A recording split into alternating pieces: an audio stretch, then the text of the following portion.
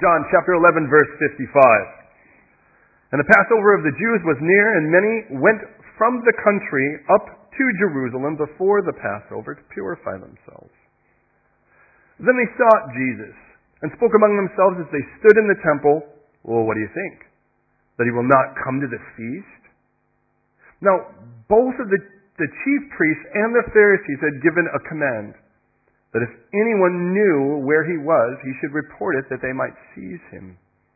Then, 6 days before the Passover, Jesus came to Bethany, where Lazarus, who had been dead, whom he had raised from the dead, there they made him supper, and Martha served. Shocker. But Lazarus was one of those who sat at the table with him. Then Mary took a pound of very costly oil of spikenard, anointed the feet of Jesus, and wiped his feet with her hair. And the house was filled with the fragrance of the oil. Then one of his disciples, Judas Iscariot, Simon's son, who would betray him, said, "Why was this fragrant oil not sold for 300 denarii and given to the poor?" Now he said this not that he cared for the poor, but because he was a thief and had the money box, and he used to take what was put in it. But Jesus said, "Let her alone. She has kept this for the day of my burial. The poor you will have with you always, but me you do not have always." Now, a great many of the Jews knew that he was there. And they came not only for Jesus' sake only, but that they might also see Lazarus, whom he had raised from the dead. But the chief priests plotted to put Lazarus to death also, which seems to be the most futile thing. Jesus already raised him from the dead once. They could just keep killing him, he could keep raising him, and it just seems like a very futile endeavor. Because on account of him, that's Lazarus, many of the Jews went away and believed in Jesus. Pray with me, would you please? Lord, you teach us in Hebrews that your word is active, living, and powerful, sharper than a double-edged sword, able to divide joints and marrow. Soul and spirit, is a discerner of the intents and thoughts of the heart. And you tell us, Lord, that your word can cut and can divide that which needs to be divided. That, Lord, which would seem inseparable under other situations, Lord, your word can place a wedge between that, Lord, which seems intertangled, which perhaps in some cases shouldn't be.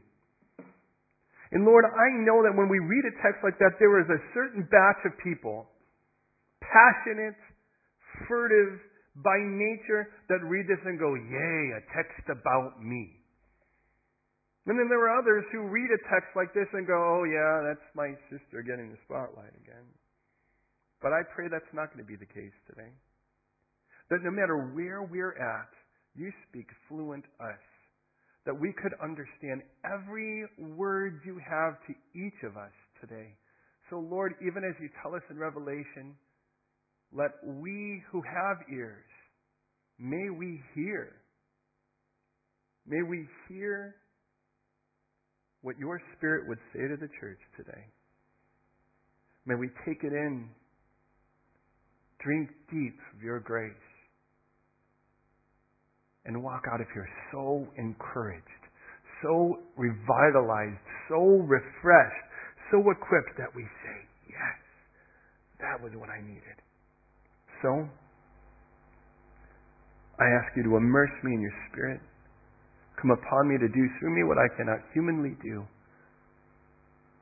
And speak in such a way, distinctly bespoke to each of us, that we would be convinced this is as it's intended to be, specifically for us today. So Lord, meet each one of us. Save, equip, challenge, exhort, rebuke, correct, do what you need to do. But Lord, in that, may we find ourselves more like you, more in love with you, and more equipped and more fortified to serve each other as you call us to. In Jesus' name. Amen. I would say today, as I would any, please don't just believe me. Don't just assume it's true because I say so. Search the Scriptures, and by those Scriptures, test everything. John chapters 12 and 13 start with someone at the feet of Jesus and end up with Jesus at the feet of his disciples. It is now, as we see in our timestamp at the beginning of chapter 12, the 6 days before Passover. And we're in chapter 12 of a 21-chapter book, which means the first 11 chapters of John have taken place in the 3.5 years primarily of Jesus' ministry have basically all been covered in half of John's book. I remind you, John is writing this 60 years beyond the time that he encountered Jesus dead and resurrected. Now, John is able to write, if you will, as an amendment, a commentary, if you will, on filling in the gaps of spaces when he reads the other 3 Gospels that says this needs more attention. And John certainly spends it on Pesach, the Passover. As a matter of fact, every chapter of the Gospel of John leads us to this celebration. From the gathering of the distant relatives, to the lighting of candles, to the preparing of wine, to the bread that is prepared, to the separation of the lamb, all of the things that we have seen in these last 11 chapters prepare us for this Passover that God has been having His people celebrate for 1,400 years. But it's interesting to think then, that means that the second half, if you will, of John, well, at least the next 10 chapters, are a week long. And they're actually not even specifically the week in greater detail, but specific moments in greater detail. To give you an idea, Matthew actually spends 3/4 of his letter, his gospel, before that last week. In other words, only 1/4 of the book is dedicated to that last week of Jesus. Mark, it's actually, he gets 2/3 of the way through. Luke gets 4/5 the way through. He's 80% through his gospel before he actually spends 10 chapters, roughly from 951 through 19. He actually spends those on Jesus' walk down. That's his focus. But John, he gives us this. And this is how it starts. The setting, as we see in chapter 11, verse 55, is that the Passover of the Jews was near. Of course, it's so near that it's 6 days prior by the first verse of chapter 12. Now, it tells us in that verse, look at it with me, that many came from the country up to Jerusalem, up because Jerusalem is on a hill, and no matter where you go, you're going to rise to Jerusalem. They went there before the Passover to purify themselves. Now, there are points to be made with this, and it's kind of, again, we're trying to place this setting before we see this amazing event that takes place in the first handful of verses of chapter 12. Now, find this with me. The country bumpkins are made their way now into Jerusalem. Now, there's a reason for it. They don't have the same type of, benefits, if you will, or luxuries that a person living in Jerusalem would. Now, in Jerusalem, there is the temple, and with the temple, there's the sacrificial system. So at any given point, when you become very conscious of your misdoing, you're messed up, you can offer a sin sacrifice. But it isn't like you can do that if you live in Galilee. So you have the majority of the people who are not living in Jerusalem making their way in. Now understand, and there's a couple texts, and for what it's worth, there's one in Numbers chapter 9, verse 6, because there were a couple people that had defiled themselves with a dead body. It is one of the things that makes you ceremonially unclean, so they actually couldn't eat the Passover at the prescribed day. 2 Chronicles chapter 30, verse 18 tells us that there had been other people from Ephraim, Manasseh, Issachar, and Zebulun who had actually done the same thing, and actually they had actually done the Passover even though they weren't supposed to because they were ceremonially unclean. I'll address that in a moment. And what will happen in that particular case is that Hezekiah would pray for them because they recognized it was a sin for them to do so. Now, what God knew before man did, well, everything. Let's just start with that. But no matter how brilliant a scientist thinks he is, he will always play catch up with God who knows everything. When God writes, for instance, that you made everything out of things that weren't seen, that makes a lot of sense today as we discover things like atoms, but it didn't make an awful lot of sense when it started. Drawing a circle on the face of the deep, and he called it Earth? Well, we were the only ones who actually knew the Earth was round, by the way, at least according to Scriptures. Now, all of that to say this. That God has this way of trying to describe that to country bumpkin like ourselves, if you will, people that may not necessarily just be quick to the take. And what God showed us is that there are certain things that have contagions on them, things that make us contagious and dangerous for that. Do you realize when the Black Plague hit here, there was only one group of people who weren't dying, and there was actually the Orthodox Jews. Do you know why? Because they were the only people that had been instructed, according to their law, that if you touch a dead body, you should actually bathe. Now, today that seems a little weird to us because most of us, or at least some of us, walk around with like that hand killer, germ killer that we, like, it's like nice to meet you. We shake someone's hand and then privately. I don't do that, by the way, just so you know. I'm going to shake your hand and I'll keep your germs on me. But understand, there is this concept here that God knew that there were certain things that made you either susceptible to somebody else's disease or made you, in essence, a danger to somebody else that could be susceptible. Profluvious people, in other words, people who emitted some form of fluid. Menstruating people, new mothers, when you touched a dead body, for instance. Those were things that basically you kind of should separate yourself after that. Now the reason was God knew that when you were going to be in that particular position, and then you were going to go be hugging people and greeting each other with a holy kiss, kind of like Italy, well, you kind of know at that point, man, you're rubbing off on people that aren't going to bathe for quite a while. And you know what could happen is an epidemic could start instantly, and you don't want church to be the place where an epidemic like that starts, or in this case, the temple. Now that was the external. But that was, in essence, typifying something else, the internal. See, what God was trying to tell us is that there are, in the same way as there are physical contagions, there are emotional or spiritual contagions. Sin, pride, selfishness, self-centeredness, bitterness. God says those things are also contagious. And as a result of that, we were to take some careful inventory. Now, obviously, there was the inventory of, did I touch a dead thing, for instance? Okay. Now, we're not talking about, did you have dinner? Because, let's face it, no matter who you are, it's going to die sooner or later when you eat it. But, regardless of what you're eating. But it was like something that was on the road, and you're like, oh, wow, there's a dead lion. I should maybe stroke it. I don't know. We have family members that are like that. They find dead things, and they're like, let's grab that. But in Psalm chapter 24, it says this, who may ascend to the hill of the Lord, and who may stand in his holy place? He with clean hands and a pure heart. Notice there was both. Who hasn't raised up, by the way, his soul to an idol? Now, the idea was simple, that you wanted your hands clean because I didn't want whatever was on me to get on you, but then there was also this internal aspect that I did a little housekeeping on. And I took some inventory and I said, well, let me ask, am I showing up in fellowship in this state? Now, here's the crazy part. Believe it or not, you're supposed to get that right, hear me, with God and not the church.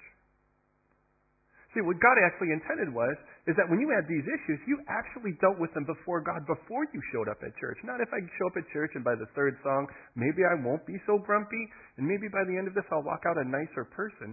You actually dealt with your personal issues to the greatest degree before you got here, because what it did is it predisposed you for praise once you did. And so what you did is you kind of, you would consider these things, and then you would go and you would offer a sin sacrifice because you realize, you know what, God, I came into this thing thinking I was bigger than that, and now I realize I'm a doofus like everybody else, sinful jerk, and I really need to see this sin off of me. So you would take you would offer an animal, and that animal then the priest would confess your sins on the animal, and they'd slay that animal in front of you. You'd watch this and go, wow, that is horrible. You go, well, that's what my sin deserves. And you would go before God and say, all right, God, help this to really sink in. And then you'd do this strange personal outward expression. You would immerse yourself in this thing called a mikvah. A mikvah was a ritual bath. And the idea was you had already cleansed your heart.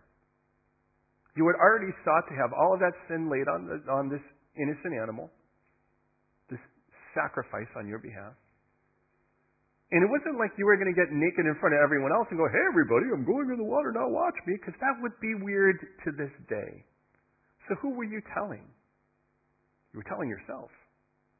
You were walking in there, and you were immersing yourself in that water, and when you came out, you were a different person. You were saying, just the same way that this happened physically, this is what happened the moment my sin was laid upon that animal. I get that. It's one of the reasons, and it's the precursor, obviously, to the baptism as we know it. There are several other things that will play into it, and the idea of this public identification. But in both cases, it is an outward display of something that's already taken place on the inside. That's the key on this. But now, here's the problem. If you lived in Jerusalem, you could do that any day of the week. Well, you can do it some of the days of the week. The Shabbat, it would be a little bit off limits. On the other side of that, though, if you were kind of heading in and every able-bodied Jewish man was required to actually go to these 3 feasts, and the first of them being Pesach, Passover, well, you have to imagine that it probably queues up pretty quick. It isn't like everybody just goes, all right, everybody, who's next? I mean, you obviously realize there's an awful lot of people waiting for those ritual fasts. By the way, to this day, they still found 48 of them right at the southern steps of the temple. So people would go early.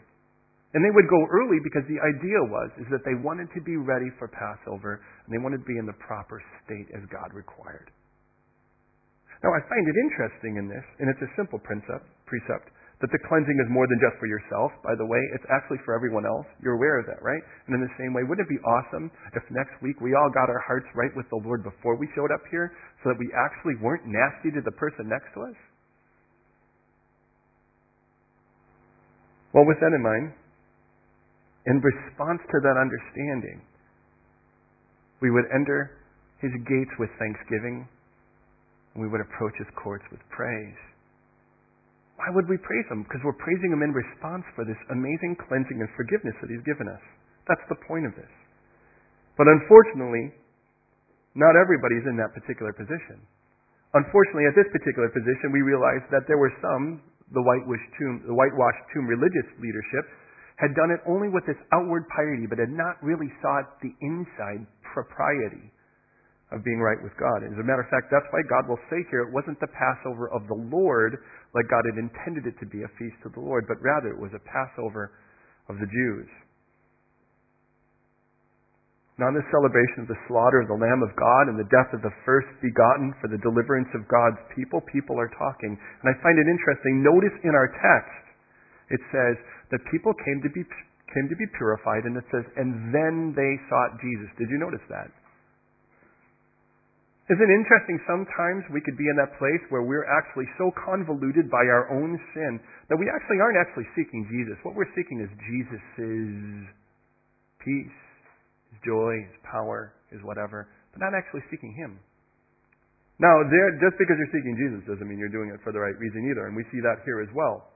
People are talking. And the people who purified themselves, they on their hand, they're looking for Jesus, and they say, well, isn't he going to show up? Now, please understand why they're saying this. Because every able-bodied Jewish man is supposed to show up, and Jesus has kept the law as far as they can see since the moment that they've known him.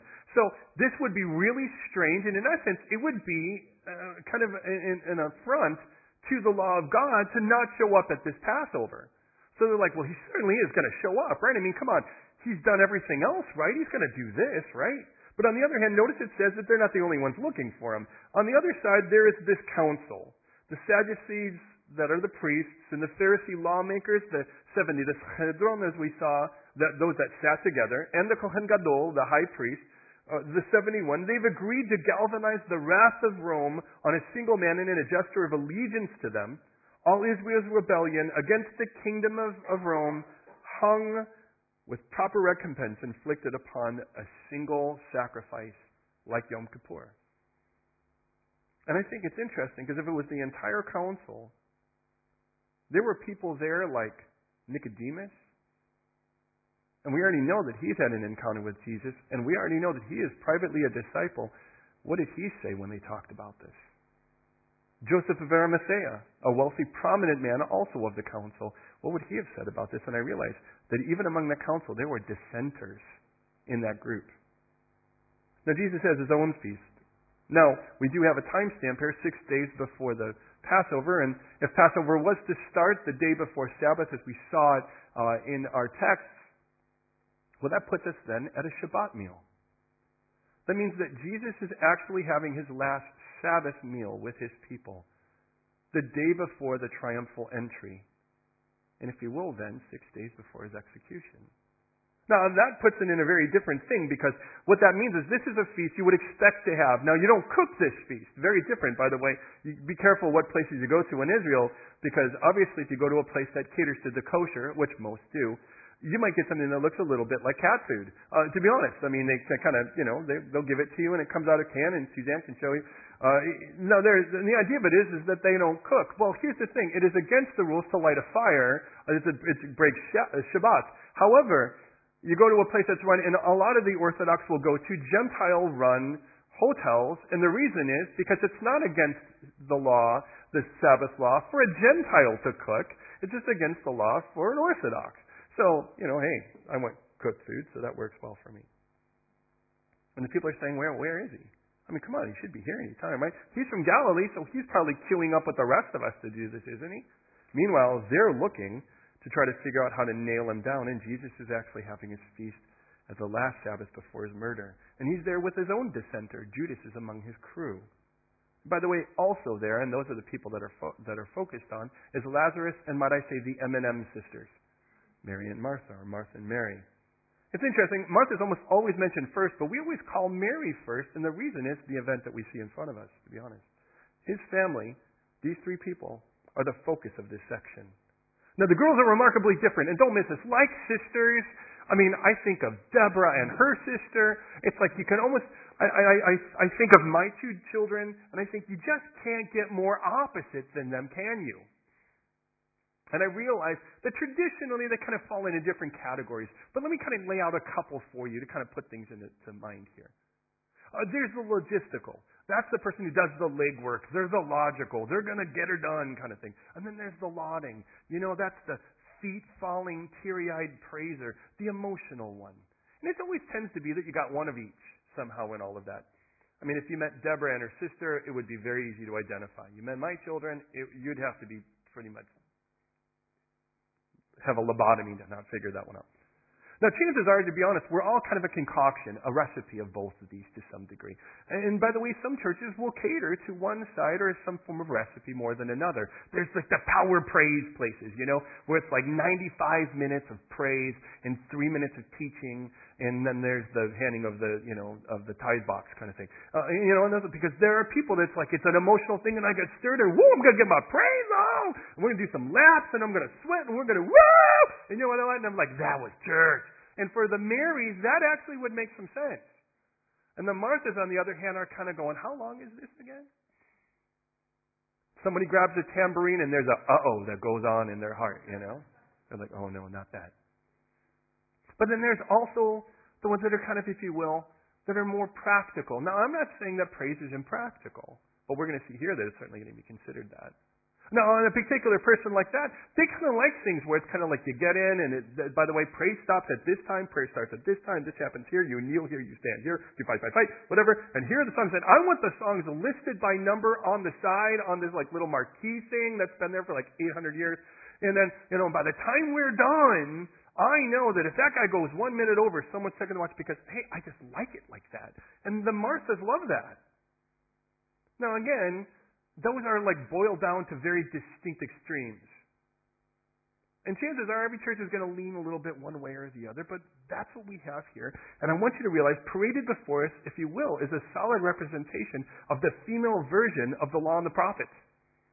I mean, if you think about it, Jesus had up on his mountaintop of glory Elijah and Moses, and now he has, in his house prior to his murder, he has Mary and Martha.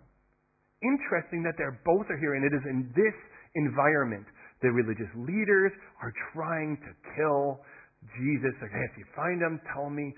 Don't worry, we'll take care of it. You know what I mean? That's happening. And there are other people going, well, where is he? Come on, I want to hear from him. Well, that's where we get as we get into chapter 12, verse 1. Then. Or if you will, the word in the Greek, it means just so. And so, 6 days before the Passover, Jesus comes to Bethany. Now, if this is the Shabbat meal, what that means is that he's had to get there before sundown because, once Sabbath hits, you can only take a certain amount of the distance basically from Bethany to Jerusalem. You couldn't travel more than that, and he's 27 miles away in Ephraim. That's what we saw at the end of the last chapter. What's interesting is this 6th day is also a very important day in a couple ways. One is, it's the day you separate the lamb and prepare him for slaughter. Interesting. Now, how do you do that? You mark him. You mark him to say he's acceptable for that sacrifice, and then he waits. On the same day, Jesus will be marked, and he will wait. Interesting, it is also the same time for what it's worth. That's Exodus 12, verses 3 and 6, you'll see that. But we'll also see that it's the same time during the Day of Atonement, Yom Kippur, where the high priest, the Kohen Gadol, is separated, because they want him to actually, let's face it, he's going to offer a sacrifice for the sins of the entire population. And so you want to make sure he does it right. Let's face it, he goes in there, and he does too, because if he goes in there and he doesn't do it right, he dies, and someone has a rope on him and just pulls him out. So, that's good motivation. And Jesus has trekked 27 miles in the last day or two to make his way down here to make sure he's there by Sabbath, and he's showing up at Bethany. Now, verse 2. There they made him supper. Now notice it wasn't just she made him supper, there was a they there. And we read that Martha served. But Lazarus was one of those who sat at the table with him. And then from 3 to 8, it's Mary. And then, by the way, don't miss it, from verses 9 to 11, it's Lazarus one more time. So we get to focus on the M&M sisters and their brother Lazarus. In verse 2, what we read is it's supper. Martha is serving. Now, a little different from the last time we saw Martha. And by the way, is it getting cold in here again? Does anyone want to try to override the heater? Do you know how to do that? No. If anyone's good with those kind of things, it's in the kitchen. Go ahead and set the place on fire. It's okay with me. The last time, and please hear me on this, the last time that we kind of saw a situation like this was back in Luke chapter 10, and there was another dinner, and there was the same company. Martha again was serving, and Mary again was at Jesus' feet. In which case, by the way, Martha is distracted is the term we read. She's distracted because her sister is just chilling with Jesus, sitting at his feet. And Martha, imagine, every time she brought something out, got a little bit more ticked off about it. So finally, it just exploded out of her mouth without any form of filter. Because it tells us in Matthew 12:34 that from the abundance of the heart, the mouth speaks. It doesn't just say if it's a little bit in your heart, it's going to fall out your mouth. By the time your mouth is the overflow valve to the abundance of what your heart contains. Which is always scary, which means when it falls out your mouth, I'm like, dang, I have that much in my heart? She says, Jesus. Will you tell my sister to help me? Now, don't miss this, because when we think about what's the one event that we think of for Martha, it's usually that event, sad as it is. Not the great event in the last chapter where she actually said, if you had been here, my brother wouldn't have died, but even now I know that whatever you ask of God, he'll give you. There's faith in that statement. We don't know her for that. We know her for being the grumpy gal making sandwiches. And Jesus does rebuke her, but he does it tenderly, and he goes, Martha, Martha, you were distracted, or you were troubled by so many things, or worried about so many things, but only one thing really is required, and Mary's chosen the better service. He defends her. He defends Mary. But please don't miss this, because in chapter 10 of Luke, Martha is looking at Mary and going, why can't you be more Martha? And by the way, that can happen. You look and you realize, if my sister could be up here helping me, this would be a lot easier for me.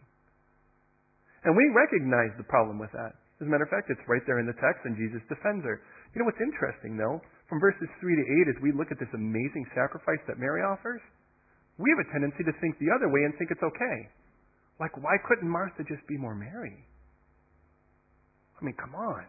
And there are going to be people, and this is why I think it's so exciting to look at this text with you guys today. There's some of you, you're just never going to be the Mary that's in this text. Now, by the way, that doesn't mean you don't pour forth the abundance of the passion of your heart. It just may not look the same. But do you realize that every time you see Martha, she's serving? Falling at the feet of Jesus, she's even serving there because she goes and gets her sister. And it is so easy to overlook the fact that Mary's not the only one offering her sacrifice today. Martha is too. See, never overlook the constant, consistent service of a Martha simply for those beautiful, brave, and grave moments that are offered in some form of prodigious, exuberance like we see here with Mary. Because let's face it, those are the ones that tend to get highlight because they're pretty awesome to look at and they look great on film. It's always, when you roll it, it's like when you watch a movie the third or fourth time, and I'm not encouraging you to do that. Sometimes it happens in our house. When it's then you kind of realize things like, oh wow, that girl's been in the background the whole time doing this. And that's what we see here. Please note this, that Martha is still doing an act of worship for the same reason as Mary is. See, what both of them saw was they watched Jesus conquer the grave of their brother in front of them. And because they saw Jesus conquer that grave in front of them, all they could do was praise him. And the way they did it was very different. By the way, we're going to see Lazarus has quite a ministry too here. All three of them are going to be actively in ministry. And don't miss that every one of them is active in ministry, though you may not be seeing it. Now, hear me on this. Though Martha was distracted by her much serving, now she's not. She's simply serving. But don't miss that Martha's act of worship was just the same in regards to that. The Mary's is going to be, written down for us to read forever. Well, so is Martha's. It's right here as well. In Lazarus, we read, by the way, as well, notice, was one of those who sat at the table with Jesus. Now, do you know that in Scripture we have no written word ever spoken by Lazarus? I mean, of all the times we see him, we don't know if the guy actually ever had, we assume he had a mouth because he's probably eating with Jesus, but in there we've never heard a word come out of him recorded in Scripture. But I do want you to realize this, that there is time to serve, and then there is also time to sit. And both of them need to happen. What's interesting is that each one could be tempted to simply uniquely be that. Lazarus could be the sitter, or Mary could be the sitter. Martha could be the servant. But in that, by the way, there needs to be both for all of us. There needs to be times where we are serving. And by the way, sitting at the feet of Jesus is part of service. But in that, it's not the time of service that we see with Lazarus here. Because Mary is going to be inspired to motion here in a moment. Now, verse 3. Then Mary. Now, the Scripture makes clear that there are three predominant Marys in the New Testament. Mary, by the way, the root word Mara, like we see in Ruth chapter 1, verse 20, it means bitter. Those three people each have sort of, if you will, sort of a highlight moment. We all kind of have our archetypical moment. We have Jesus' mother, Jesus' mom. We have Mary Magdalene, and of course we have the M&M Mary here. Mary's mom, we might say she's best known for Christmas. Thank you by the way. Mary Magdalene, we kind of known her for being the gal that Jesus had cast out 7 demons, but more specifically the intimate garden encounter that we see in John chapter 20.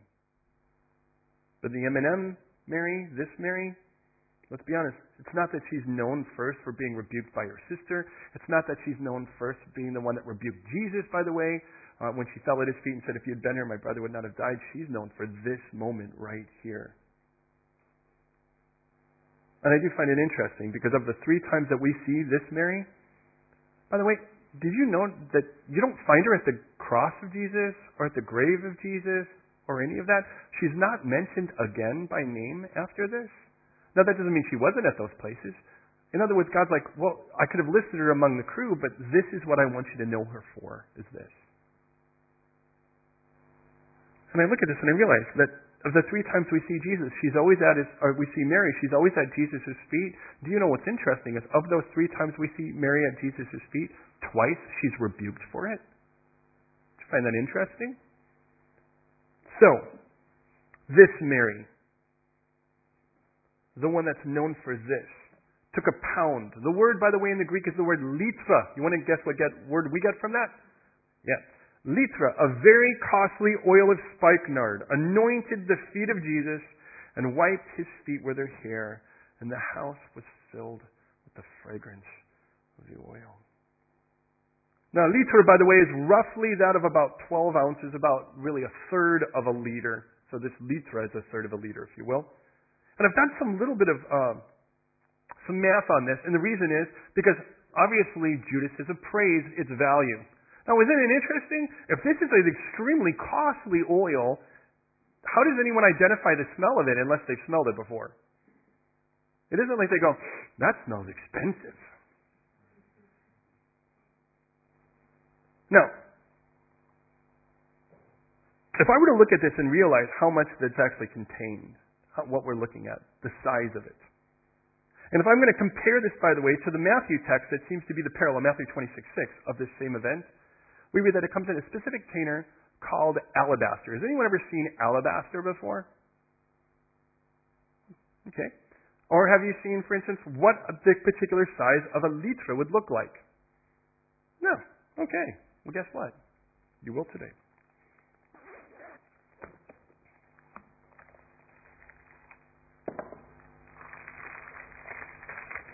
What I have in my possession here is spikenard. According to what we have here in our text and in our appraisal, for weight, it is 3 to 4 times the value of gold. Now, don't try to jump me later for it. You're not going to get it today. But this is it here, and this is an alabaster container roughly the size of a litre. This is what you're looking at. Traditionally, they were put with what was called a neck, and you had to literally break the neck to pour it out. It was sealed. Not sealed like with a cork, so you could pop it out and put a little on here and there, for one of those sweet nights of the harvest. It was something that was kept specifically, and I'd like you to consider what we see is that Mary's got a treasure. Now, this is the first time we see this. It isn't like Mary's kind of running around and no person in their right mind walks around and goes, "Hey, everybody check out what I've got here." But somewhere Mary's kept this. Traditionally, by the way, this is only used for one of two events. One is it's a dowry. In other words, it's actually something to sweeten the deal to make a girl a little bit more marriable. Sorry, I'm just trying to be blunt, but simple with it. In other words, it's like, well, what do you think of her? Oh, she's pretty cool. Well, let me just, she has this too. Oh, well, I definitely want her now. No, that's the kind of idea. Now, what it tells us is that he actually says, when Judas appraises it, he says it's actually worth 300 denarii. That's 300 days' wages. Now, the average person, I'm told, by the way, works 300 to 310 days a year. Now, what that means is that's a year's salary. Wow. How about that? Let's put this whole thing together. If I'm going to put it together like this, well, then I have to look and say, well, what is the average median annual salary for London? And this is going to really bum you out. £48,023. Now, some of you are thinking, I think my entire row doesn't collectively make that. But what that would mean is that this thing in her day was worth 48 grand. Now, that's a lot of money. Let's face it, if it was 4 grand, it would be worth a lot of money.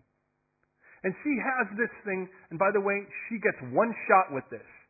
Like a traditional sacrifice, like your sin sacrifice, the neck is to be broken. And when the neck is broken, there's no putting this thing back together. It's like Humpty Dumpty. Once it falls, it's done. And once you pour it, you pour it.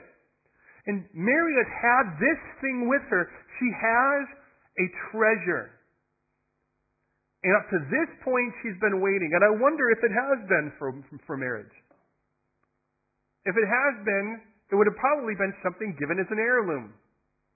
And if it was the case, what that means is that Mary would have actually been one of those, could have been, I'm just playing it out a little bit, she could have been one of those teen girls that, kind of like would look at it and go, someday my prince will come and I'll be able to break this. Yeah, something like that, I don't know. I have daughters, so you can see where that comes from. Of course, one, because one's the Mary, the other's the Martha. If you put that on her, she'll probably want to hit you. Now, let me just say this. Try this with me. Nudistekis. Try that. Nudistekis. Yatamansi. Nudistekis. Yatamansi. Nudistekis Yatamansi. That was it. Notice the beginning was nard. That's the official name for spikenard. It's the cousin of the valerian root. Some of you are familiar with valerian. It's a sedative, it is a muscle relaxer, and it's used for people that have problems sleeping. It's also a sister to honeysuckle. It's intensely aromatic, but the problem is where you get it. 4,000 meters up on the Himalayas, somewhere between Nepal and Bhutan. Go get it.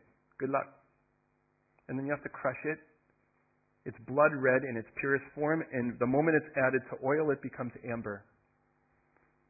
By God's grace, one of the mayors of a friend of mine in Israel gave this to me. But I'm going to give you an idea. It's also intensely aromatic. Pick a number between 1 and 10. Okay, you asked for it. Here we go. 1, 2, 3, 4, 5, 6, 7, 8, 9, 10. Just tell me when you can smell it. Okay, so is everybody smelling it yet?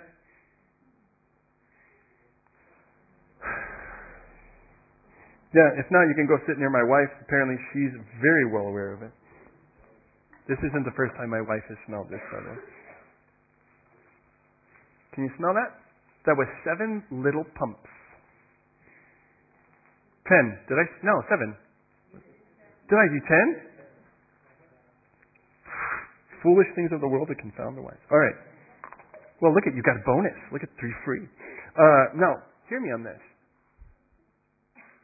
We're in a room, the traditional house, I think Jonathan could probably even tell you this, is roughly about 2/3 this size. The entire house is going to be that. Unless, of course, you've built upon it, you have another room, but the room's not going to be larger than this. Now imagine taking the entirety of this and breaking it on the feet of Jesus. Could you imagine? Now, you're probably aware that what would happen is you would become what's called saturated. Now, there is one other time where God intended, by the way, have you thought about how cool God is when it comes to your nose? Some of you are Italian, kind of like me in this sense. We got hardware. We come with hardware. And it's how your ability, your olfactory nerve, how somewhere in this, it brings you to memories and places and certain things. I'm big on smells. Maybe it's because I have the nose the size I do. People can park a car under it. So, I'm there'll be seasons and I'll buy some kind of particular scent for the time and I'll be like, it'll remind me of that Christmas. I'm just like that for whatever reason. If that's weird, that's weird. But the idea is there's certain scents that God delegates for certain times. Like for instance, there's a certain smell that is unique to the incense of prayer for a priest when he goes in to offer the daily prayer. We know of a particular guy named Zechariah who offers that particular prayer, and he's in there so long, people are freaking out, and when we read the conversation, I'm like, that's not a very long conversation. But hear me on this.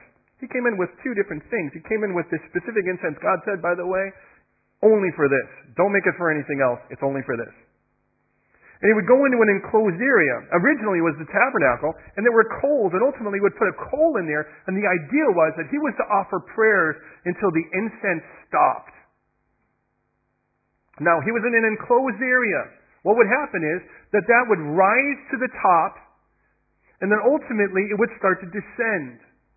And as it started to descend, this beautiful smell would saturate him. So that when he walked out from that time of prayer, you could smell it on him. You'd be like, you've been praying, haven't you? Imagine what it would be like. Because that smell was unique to that. That if I had this amazing encounter with God in prayer right there before the Kaddish Kodesh, the Holy of Holies, and I was praying this, and I could smell this for the first time, then from that point on, any time a priest would go to pray, I would want to go smell him when he came out. If that makes sense, just to remind me. Now, if that sounds weird, you could be thankful it's not that time, and you're not that guy. But God does this amazing thing with scents. Now, if they have purified themselves for the sacrifice, Jesus will not bathe again until his crucifixion, which means this smell will be on him on the cross. And I think, what a great kindness of God to do this. But this girl has this amazing treasure that, by the way, for her is much more than money. You're aware of this. If this was about marriage, there was one other place. Remember I said there were 2 events? You know what the other one was? Death. You would break it upon a person at death that you love so much that you were leaving your life with. Why Jesus would refer to it and say, she's done this for my burial. But understand, for her, this was like what she was worth. Now, let me say this. Every one of you's got a treasure. And it will be unique. But you know, if you're going to be like Mary, you're going to break it on Jesus, it's never going to come back the same. You'll never be able to take it back and try to make it what it was. Now, you may miss this, but Martha's been offering hers every time we see her. Martha took her treasure and offered it to him in her service. Mary took her treasure and broke it upon him in praise. Now don't miss this, because it says, and the whole house was filled with the smell. Never underestimate. Ladies, let me talk to you for a moment here. Never underestimate the power of the effect on your whole house it is when you pour your treasure upon Christ. The whole house is going to be affected by it. We'll be able to smell that. When Jesus sang on the cross, we could still smell it. But you know what's really easy to miss? And I'm playing the unsung hero here because I have a wife that's a Martha to some degree, and I can't help but think of this, and she's an amazing Martha. She's also, by the way, a pretty awesome Mary. She just doesn't know it as much. Is that everybody was affected by Martha too. The whole house was affected by Martha because she was serving. And everyone was blessed for it. It's just easy to overlook. But the house was filled with the smell. Now let me ask you this. In Corinthians, it tells us, by the way, that we're the scent of life to those who are being saved and the scent of death to those who are perishing. And I wonder, what would my house smell like if you came in? I mean, if you could kind of smell the atmosphere, if you will. What would you smell? I mean, would you smell worry, which I've learned is dragging the things that aren't clear tomorrow into the responsibilities of today, to the joy of today? Would you smell defeat? Would you smell heaviness? Would you smell stress? Or would you smell the oil of gladness? Do you know why Mary's able to pour this out? Because she just watched Jesus conquer the death in front of her. And when she watched Jesus conquer the grave in front of her, all she could do was pour forth this. When Martha saw Jesus conquer that grave in front of her, all she could do was serve him like this. And you realize they are pouring forth their treasures because they were convinced that Jesus was a greater treasure than the one they possessed. Now, in this thing we read that now at this distinct moment, that the lowest place on a human body, by the way, the feet, the highest of gifts, that of spikenard, meet. And at this moment, Mary smells like God. Mary's praise has been so united with Jesus. This elaborate, extravagant offer, that at this moment you couldn't smell them apart. Then one of his disciples. Notice, by the way, it tells us he's still a student.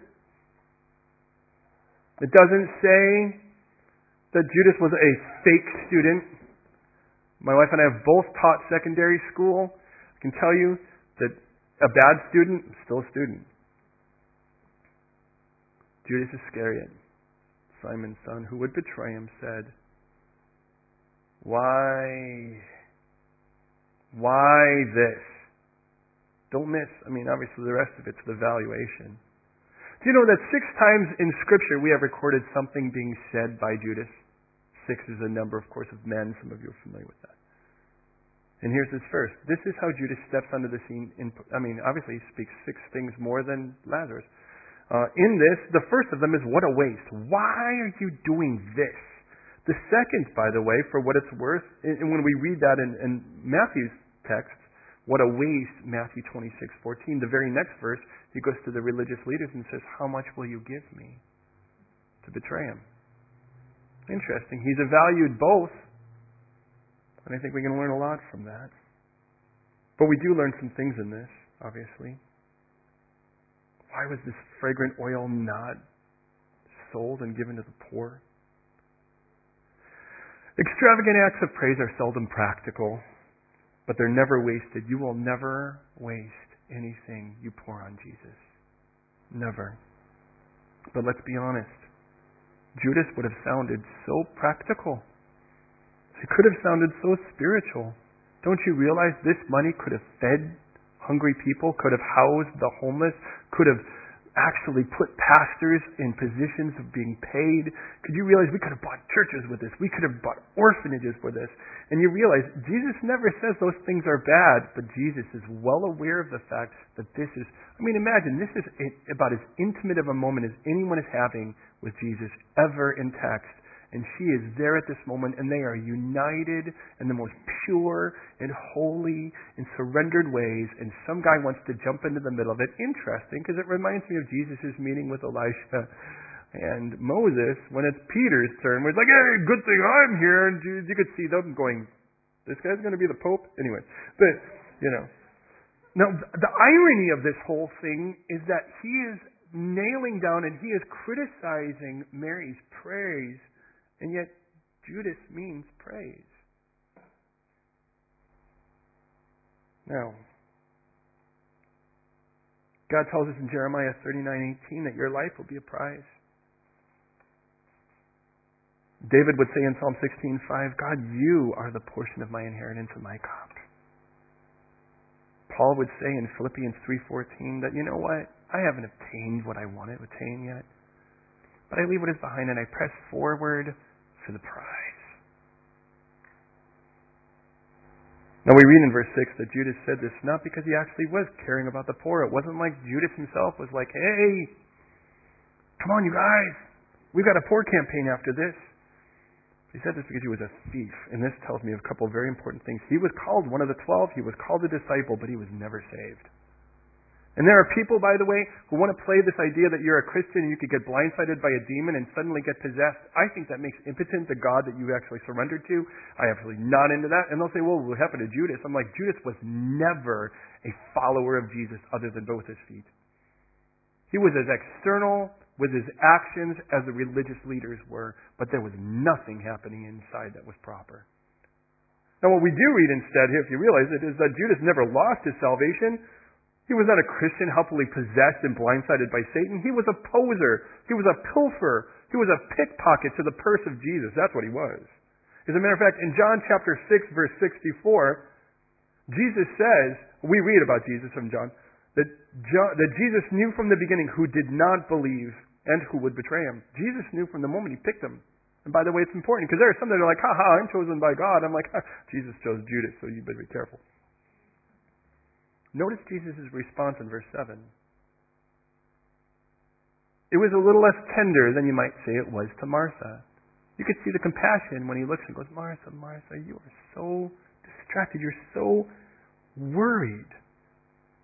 Dragging the uncertainties of tomorrow into the enjoyment of today. You're so worried about so many, and you're troubled by so many things. But here he just says, back off! No wonder why this guy jumps out of the room and then goes, what will you give me to betray him? Because that's the next thing he does. Leave her alone. She's kept this for my burial. Hey, you'll have the poor with you. Guess what? In a week from now, you'll be able to go and take care of that poor. You won't have me like this then. A week from this day, they're going to be bawling their eyes out because they just watched Jesus crucified by prayer. And there are going to be girls that are going to be mixing another mixture and waiting for sunrise so they don't break Sabbath law, so they can get out of there and anoint that body. Now, last couple verses, and let's bring this to close. Can I just say this? If you are a Martha, thank you. Be a great one. Or a Marty if you want, so you don't feel whatever.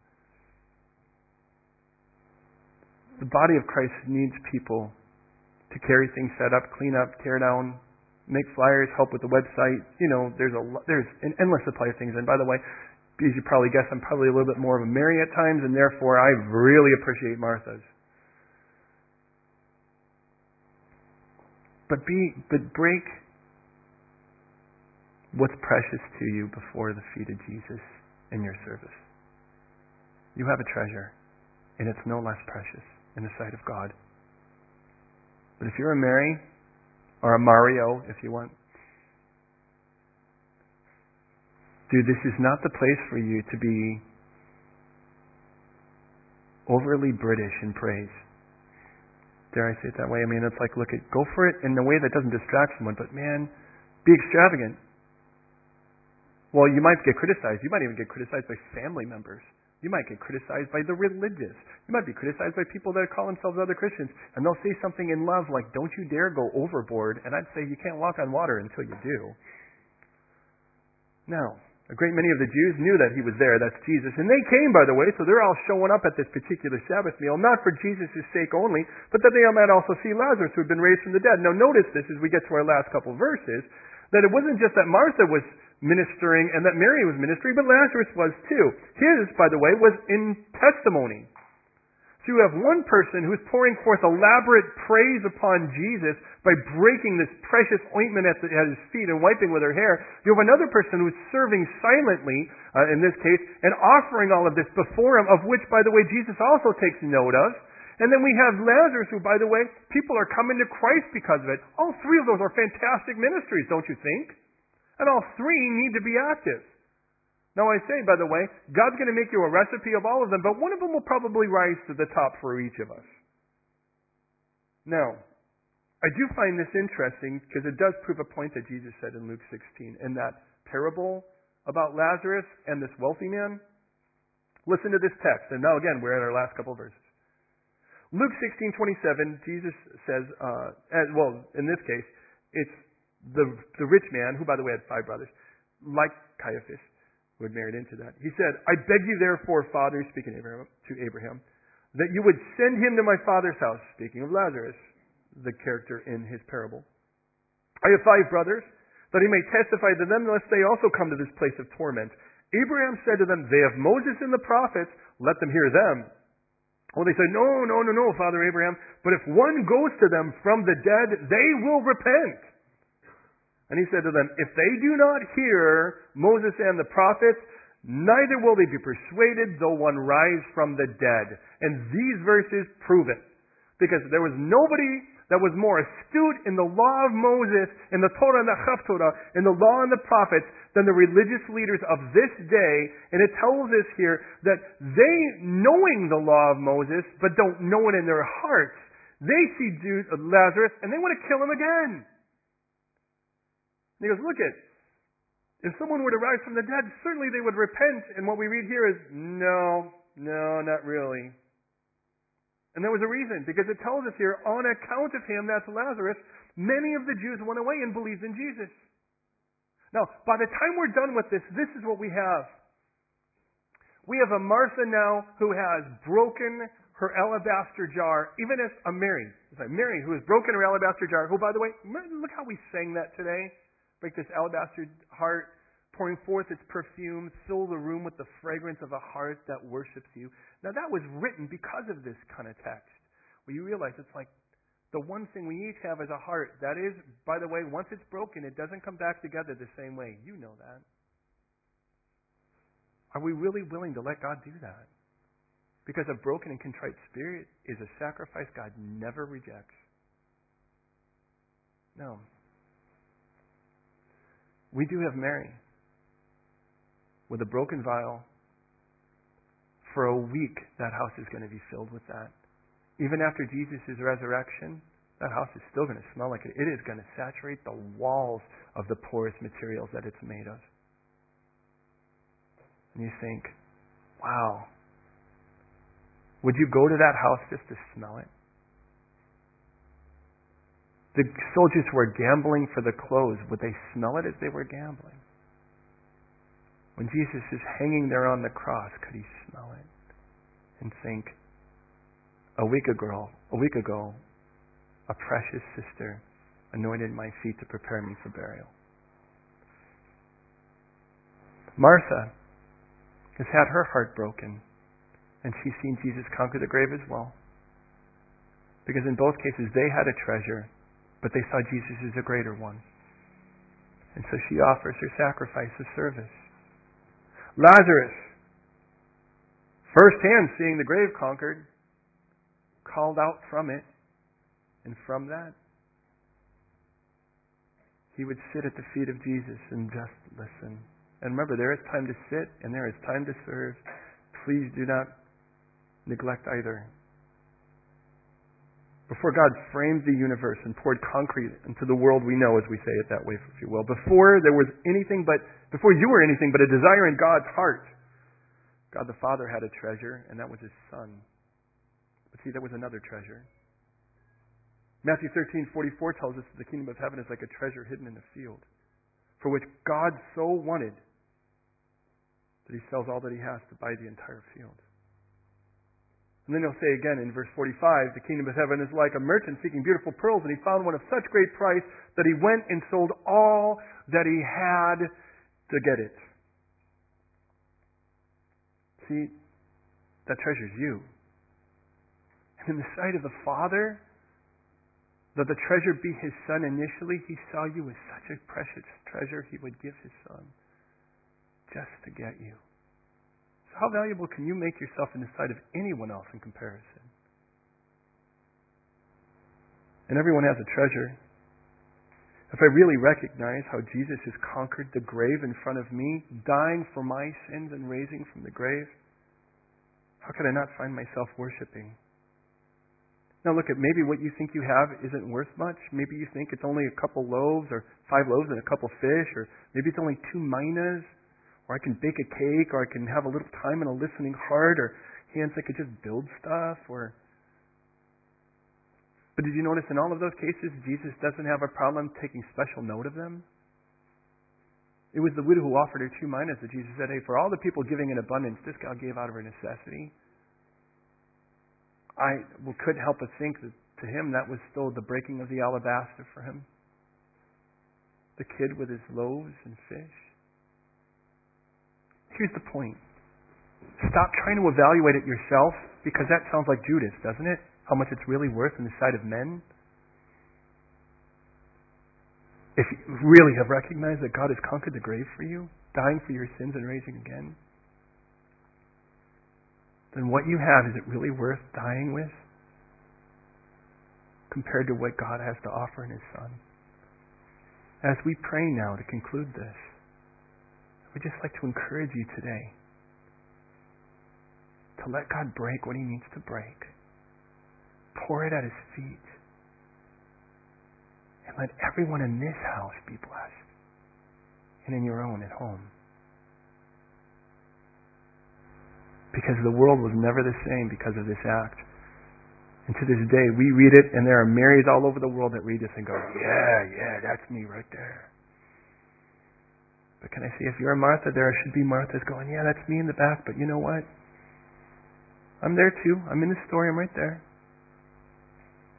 There are Lazaruses who sit there and you realize God's going to throw you right in the middle of people, and people are going to go, what's so different about you? You're like, well, I used to be dead. That's the difference. And on account of you, many will believe in Jesus. Have you accepted this gift of Jesus Christ? Or are you still trying to hold on to a treasure? Because if you seek to keep your life, you're going to lose it. But if you have said yes to Jesus,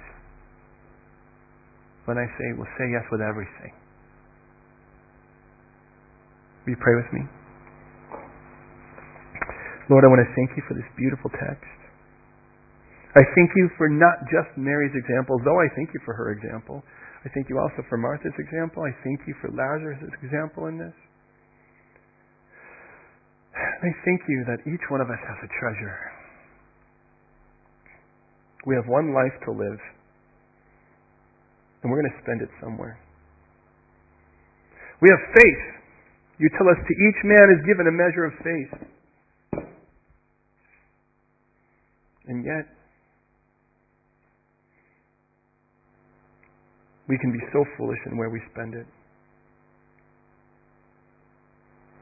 But Lord, it is a treasure, that faith, because it allows us the ability of influence and surrender. And I pray, Lord, today, here in this room, as faith comes also by hearing, and that your word, even here in this room right now, you're instilling greater faith in us, more faith. May we be willingly broken. And in being willingly broken, that today we would pour forth the perfume of our surrender, however that looks our style.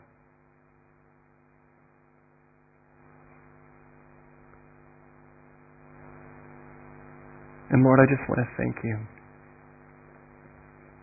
for the privilege of being able to be in the house at all.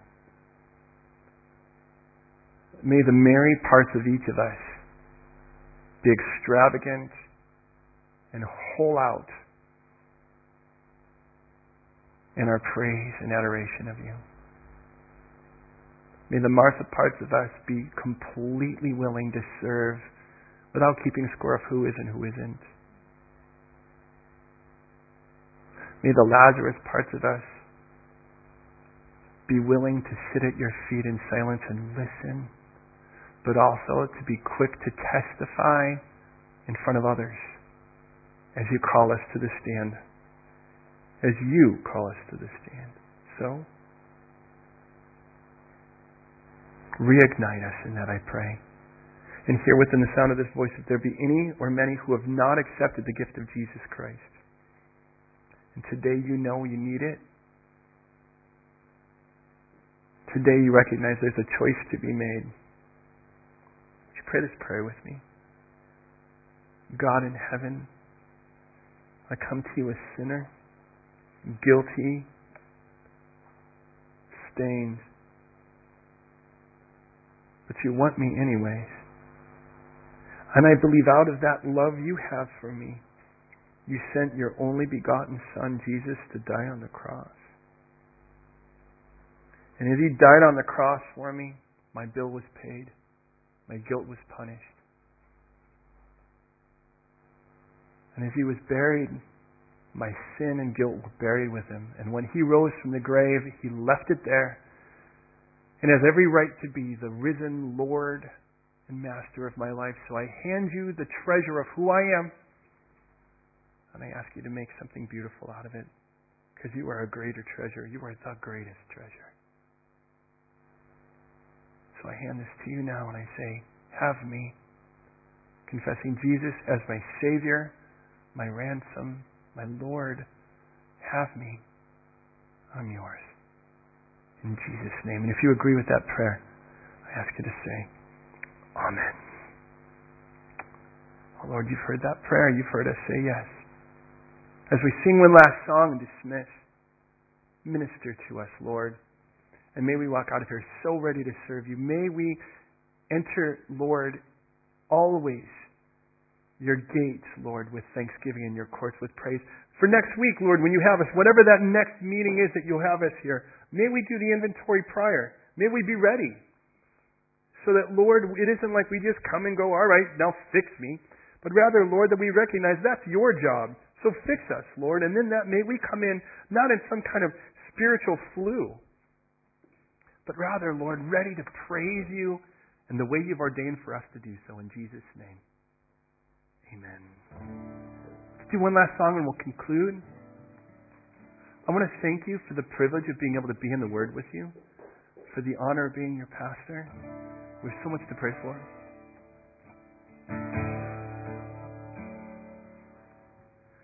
God of power and might, all-consuming fire, you are my delight. You are my desire, oh God. Jesus.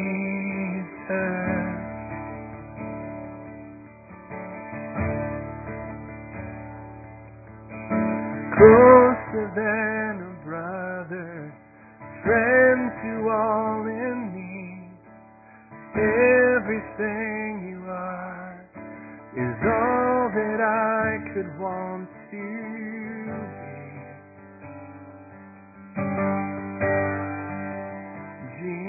Jesus,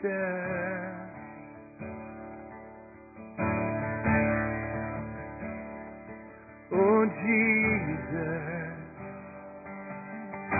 make me more like you.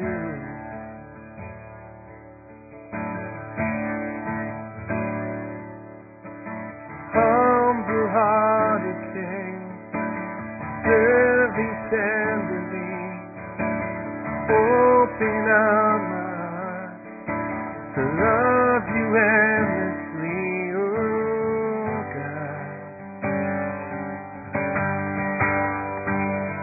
Jesus,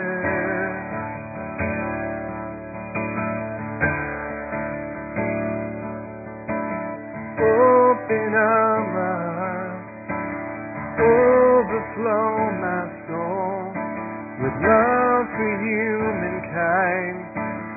joy that can't be stolen, God. Jesus,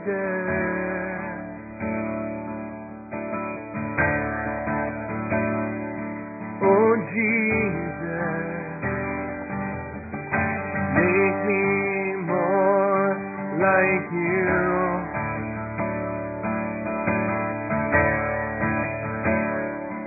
Oh Jesus, make me more like you.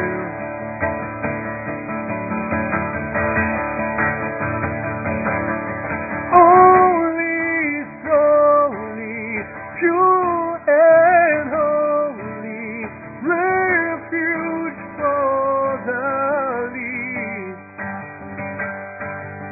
Tempest tamer, the blind and lame are come completely healed. Because you're almighty, and I'm the beggar, boundlessly in need.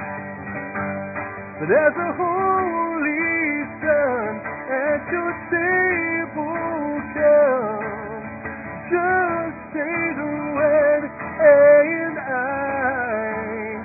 shall be free.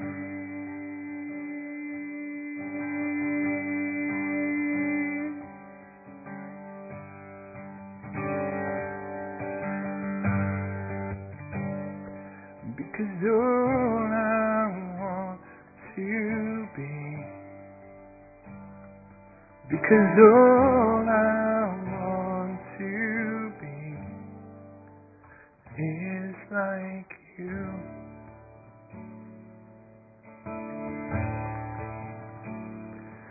So Jesus, make me all like you.